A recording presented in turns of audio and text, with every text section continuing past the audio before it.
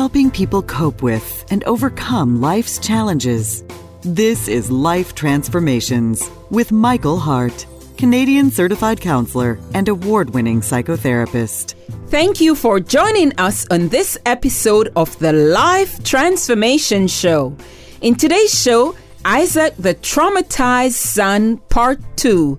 Michael will be using the biblical story of Isaac in Genesis 22, verses 1 to 19, to discuss the long-term impact of unresolved trauma. If you are new to this show, we are on the air every Monday at 9:30 a.m. You can find out more about our not-for-profit organization by going to elimcounselingministry.com. Elim is spelled E-L-I-M, counseling with 2 L's, ministry.com, or by calling 1-877-544-3546. Elim is a professional counseling organization that provides professional counseling from a Christian perspective. Your donations help us to stay on the air and to provide subsidized counseling to those who can't afford it. Let's go right into today's show. It is so good to be back in studio today to continue the show that we started last week. Last week's show was titled Isaac the Traumatized Son. And we used the passage from Genesis chapter 22, verse 1 to 19. It's a story of Abraham and his son Isaac on Mount Moriah, where Abraham was about to offer his only son Isaac as a sacrifice before God intervened through an angel and told him not to lay his hands on his son. And so God prevented that incident from becoming the ugliest incident that would ever be found on the pages of Scripture. Can you imagine if Abraham had actually offered his son, killed his son as a sacrifice? That would be one of those stories in the Bible that we would have a hard time understanding why God would permit such a thing to happen. So the story resolved itself in that Abraham did not offer his son. An angel intervened and God provided a lamb for the sacrifice. However, last week we said that many of us read the story through that lens of the resolution that happened. Thank God that Abraham didn't offer his son Isaac. Thank God that Isaac wasn't killed. Thank God that the angel intervened. But many of us miss the trauma. Many of us miss how Isaac as a son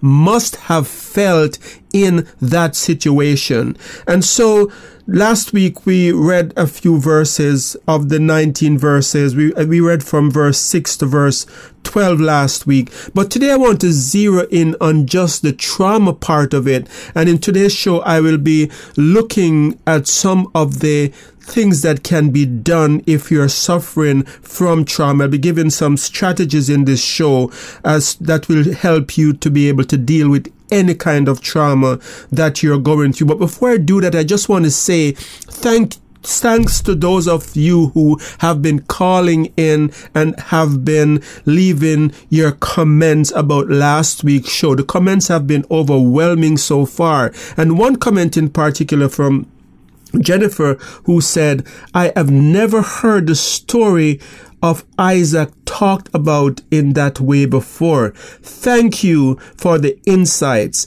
I can now relate to the story in a way I never could before. Thank you very much for that comment, Jennifer. It's our aim in this show to be able to bring Bible passages to life that people can relate to and be helped by these passages. And so it's good to hear someone out there saying that the way the story was explained last week, that they can now identify with Isaac. So let's go to the verses that we will be focusing on today to discuss what can be done if you're suffering from post-traumatic stress disorder or if you're suffering from any kind of trauma response that is affecting your life. So the verses are verse 9 to 12 of Genesis 22, and those verses read as follows. When they reached the place God had told him about, Abraham built an altar there and arranged the wood on it. He bound his son Isaac and laid him on the altar on top of the wood. Then he reached out his hand and took the knife to slay his son. But the angel of the Lord called out to him from heaven, "Abraham, Abraham." "Here am I," he replied. "Do not lay hand on the boy," he said. "Do not do anything to him. Now I know that you fear God because you have not withheld from me your son, your only son." So if we read this passage through spiritual lens, we can see in it the obedience of Abraham, the obedience to God. We can see in it the fact that Abraham placed God as priority and he was willing to do anything. He was even willing to let go of his son, the son of his promise. And we can look at it through those lenses and we can come away thinking of this story through only the spiritual implication of it. We can also see in it a type of Jesus, that God sent his only son, Jesus, to this world to die for the sins of humanity. But what we did last week was to look at this passage through psychological lens, and we looked and we thought about what it must have been like for Isaac to be in that situation. Isaac, a boy who was old enough to carry wood up a mountain. Isaac, a boy who was old enough to realize that the blood of an animal was about to be shed as a sacrifice. Isaac, who was old enough to ask his father, "Father, where is the lamb for the sacrifice? I see the wood. I see the things for the fire. I see the knife. But where is the lamb? How are you going to offer a sacrifice when there is no blood that is going to be shed?" So Isaac is already thinking in terms of there is going to be the blood of an animal that is going to be all over this altar.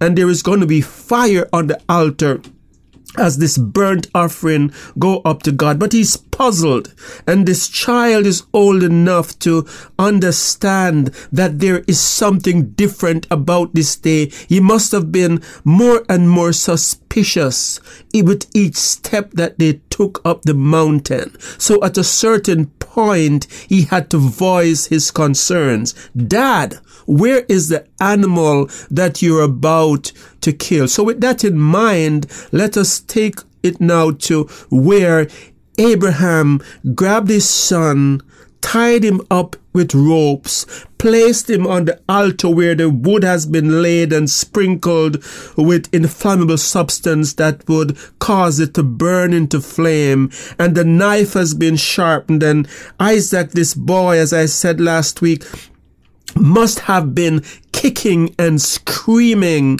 as his father tied him up and placed him on that altar. And he must have been terrified as his father raised his hand with that knife in a motion as if he was about to kill him on that altar.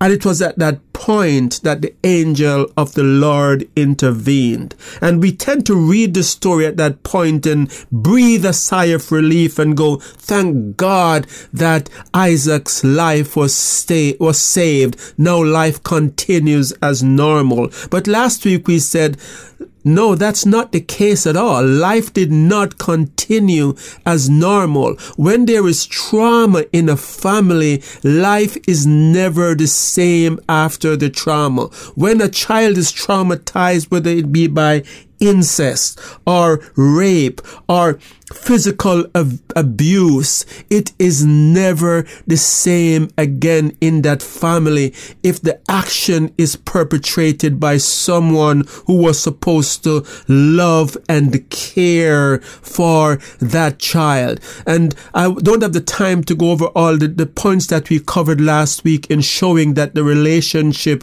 was changed drastically between Abraham and Isaac Isaac after that. So if you missed last week's show, I recommend that you listen to it to get all the differences. But it is good to note that the only time that we see Abraham and Isaac together after that incident is at Abraham's funeral, at Abraham's burial, and we see Isaac standing there by the graveside. But we see that there is a hint that there was something wrong in that picture, because who else do we find standing by the graveside at Abraham's death? Do you remember his other son who was kicked out? Do you remember his other son who was sent off, Abraham's other son who was sent off into the wilderness with his mother in a way that she could likely be killed? Yes, we're talking about Hagar's son Ishmael. So at Abraham's burial, we see Ishmael and Isaac standing together, these two boys who have been hurt by their father in different way, coming together. And it's as if the authors are trying to tell us that there is some kind of resolution that is happening, that is only taking place at the time of Abraham's death. We see the two sons, Isaac and Ishmael, mourning, they're standing at their father's grave at the time of their father's death. And so it is that trauma changes family. Trauma creates separation. And there are evidences that I pointed to last week that show that there was evident separation between Isaac and Abraham as a result of what happened on Mount Moriah. All of those references are in last week's show. So if you missed that show, you can go to our website, elimcounselingministry.com, and all of that information will be there. So this boy, Isaac, is traumatized by his father's action. And I know some of you out there are thinking that, Michael, what are you talking about? This boy, he trusted his father, and he knew that his father wasn't going to kill him, and so he must not have been afraid. To me, that's not the case, because even Abraham himself didn't know that he wouldn't kill his son. So he was preparing for the worst. Abraham had braced himself for the worst, and Isaac must have been terrified. He must have been traumatized as a result of that incident. And last week we said that we got a hint of that something was wrong in verse 19 of the narrative, because we are told in verse 19 that when they came down from the mountain, that Abraham descended alone. There is no mention of Isaac in the descent coming down the mountain. We don't know what happened, but there is nothing mentioned. Verse 19 reads, "Then Abraham returned to his servants, the servants who were at the foot of the mountain, and they set off together for Beersheba, and Abraham stayed in Beersheba." Abraham alone. There is no mention there of Isaac. So it could be possible that they came down together, but the authors of the scripture, under the guidance of the Holy Spirit, is helping us to realize that something is different in the relationship. If you read the narrative going up the mountain, there are several references to them going up together, and the word they is used quite often in the narrative. But you come to verse 19 and there is a shift after the incident where we have Abraham only. And trauma does that to family system. Trauma creates, when trauma is perpetrated by someone who has children in their care against the children, there is a separation that sometimes only death can bring back together. Sometimes people never speak again for the rest of their life. And even if they do speak, the relationship is never the same. And we get glimpses of this from the story of Abraham and Isaac. Michael will be right back. You have been listening to the Life Transformation Show, where award-winning psychotherapist Michael Hart of Elim Counseling Services has been speaking on the topic, Isaac the Traumatized Son, Part 2. You can find out more about us at elimcounselingministry.com, where you can also make a donation to this Christ-centered ministry. Back to Michael. So let's now talk a little about if you have experienced a trauma, what are some of the things that you can do to overcome the negative impact of that trauma? Let me say right off the bat that the things that we tend to do when we have experienced a trauma is the very opposite of what we should do. So what are some of the things that we do? Well, one thing for sure that people do when they have had a traumatic experience is that they try to avoid any memory of the trauma. They try to block the thoughts of the trauma coming into their minds. And that's understandable, because trauma, by its very name, is an unpleasant experience, a highly unpleasant and frightening experience. And so it's not strange that people would try not to think of those things. People will try to push away the memory. People even suppress the memory so deep down that they forget about it totally. But when that happens, the trauma is not resolved. The trauma will find a way to make its entrance back into your life in some way. They may come in the form of nightmares. They may come in the forms of flashbacks. The trauma might come back in the form of phobias or distressing thoughts and feelings. It may come in the form of unhealthy, untrusting relationship with others. It might come in the form of a very negative view of people and the world. So the point I am making here, that it doesn't matter how hard you try to avoid the memory of the trauma, it's going to make its way into your life in some way. It will make its way there. And so the only healthy way to deal with trauma is to heal from the trauma. And if you try to push away the trauma, then it's not going to heal itself. You need to do the opposite, which is welcome the memory of the trauma in a way that you can resolve it. Another thing that we try to do that is also unhealthy where trauma is concerned is that we tend to have the tendency to avoid anything that reminds us of the trauma.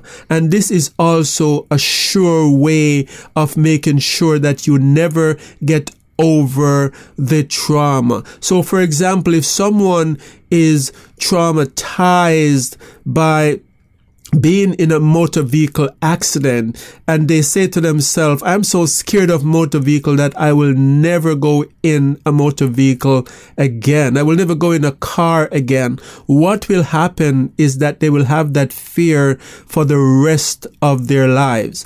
And so the only way to overcome the fear is to face it, to deal with the stress of being in a car again, to deal with the anxiety that comes from being in the very place that the trauma took place. And so when it comes to treating trauma, we have this kind of exposure therapy that we do that is called imaginal exposure. And what it is it's a way of helping clients to recreate the trauma through their imagination. So let's picture for a moment that I had Isaac as a client, and Isaac came in, and Isaac is traumatized by his is the memory of what happened on Mount Moriah with his father, and he's having flashbacks of being burning in fire. He's having flashbacks of being stabbed by someone, and every time he sees an altar, he breaks out into panic attack, and it's just affecting his life. And he can't trust authority figures in his workplace. He's fired from several jobs because he just doesn't trust male authority figure, because his father had let him down in that way. And so if Isaac came in as a result of these effects from a trauma, and we were treating Isaac, what we would do would be to have Isaac recreate what happened on Mount Moriah through his imagination. So this would involve Isaac giving a description of what happened, a detailed description. What did the scene look like? Where was his father standing? When he was tied up and on the wood, what position was he tied up in? Was his hands tied behind his back? What did the knife look like? How big was the knife? And so as Isaac began to think about these details, as a therapist, I would be making note of all of this detailed description. And then I would play back or read back to Isaac what he had described and rate the level of his emotion from the response that he gives. So rating his emotion would also involve Isaac telling me what goes on in his body as he hears me read back to him the event that took place on Mount Moriah. And in many cases, people will say, as you read that, Michael, my heart begins to beat faster. I could feel my sweat. I could feel sweat running down my neck, or I felt as if I was choking. There was this sensation as if I could hardly breathe. And so these physical sensations and these detailed description of what he's feeling gives me an idea of how severe the trauma response is. So by recreating the trauma, what we are doing is teaching Isaac to be able to relate to that situation in a way that he's not fearful of it anymore. And so clients will start by having very severe reactions to the story when they tell it for the first time. But within 6 to 10 sessions, they're not scared of what happened anymore. And when you read it back to them and you said, how do you feel today, Isaac, when you hear me read back this story to you in the 10th session, they will say, it doesn't bother me any at all. It's just a distant memory to me now. So imaginal exposure therapy is very, very effective, and I use that as part of the EMDR work that I do with clients. So if you want to find out more about that, then just give us a call and we're happy to give you more information on that. But it doesn't matter what trauma you have experienced. The procedure is more or less the same, and I can say that we have a very high success rate when it comes to resolving trauma. So another technique that gives the client control over the trauma is what we call the slow motion technique. So the slow motion technique is where the client is imagining the trauma, but they slow it down. So, and they have a control where we said, imagine that you can pause at any time. You can pause, you can rewind, you can go forward. So it's almost as if they're watching the trauma through an electronic device such as a television, and they have control over it. So they don't have to be afraid of the memory anymore, because they can now control it. They can slow it down, and they can pause. And so the slow motion technique gives client a way to look deeper at certain parts of the trauma, but also a way to control it. But there's also another very interesting technique that we use, and I call it the God strength technique, that the strength that comes through God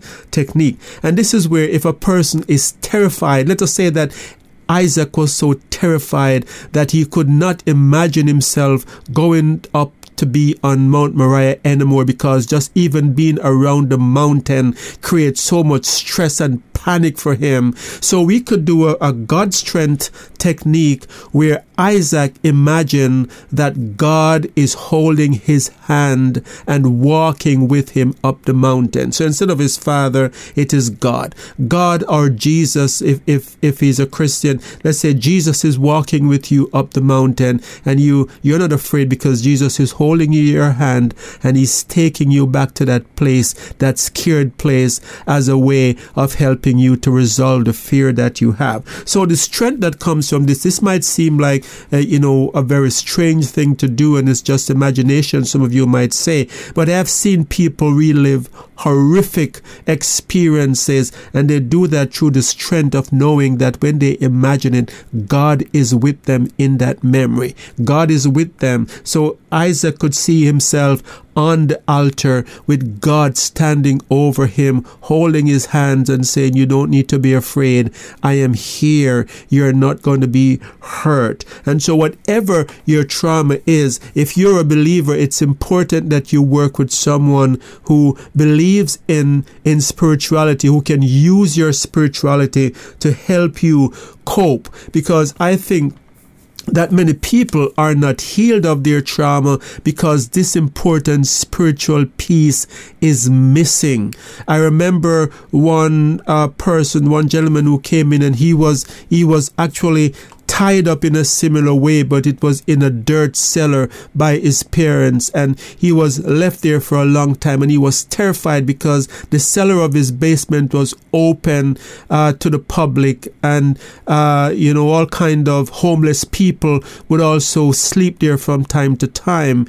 And when we did this exercise of him going back to that place that he was traumatized by, he wasn't able to do it at first, but eventually he got to a place where just by imagining that God was there with him, he was able to overcome the fear, and the nightmare stopped and everything resolved. The flashbacks even stopped. The flashbacks that when they would come, he would have racing heart and difficulty sleeping. All of that resolved itself. Even the anger that he had towards his parent was resolved once the trauma was dealt with. So I know there are many of you who I'm talking to out there today who have gone through some kind of trauma. Maybe it was a sexual abuse that you suffered. I see that a lot of sexual abuse offer within families, and maybe you have been traumatized by this sexual abuse, and you can identify with many of what I talk about. Many Christian couples have difficulties in their sexual relationships with their spouse because they have unresolved trauma that they have not dealt with. You can give us a call at 1-877-544-3546 for help. We'll be happy to walk with you through whatever difficulty you're going through. We want to remind you that both parts of this show are available on our YouTube channel. You can access that channel through our website, elimcounselingministry.com. Elim is spelled E-L-I-M, counseling with 2 L's, ministry.com. We also want to ask for your support to keep the show on the air. You can donate through our website or at patreon.com/Elim Counseling for as little as $5 monthly. So until next time, this is your host, Michael Hart of Elim Counseling Services, praying that God would bless you in all your relationships and keep you sound in mind and pure in heart.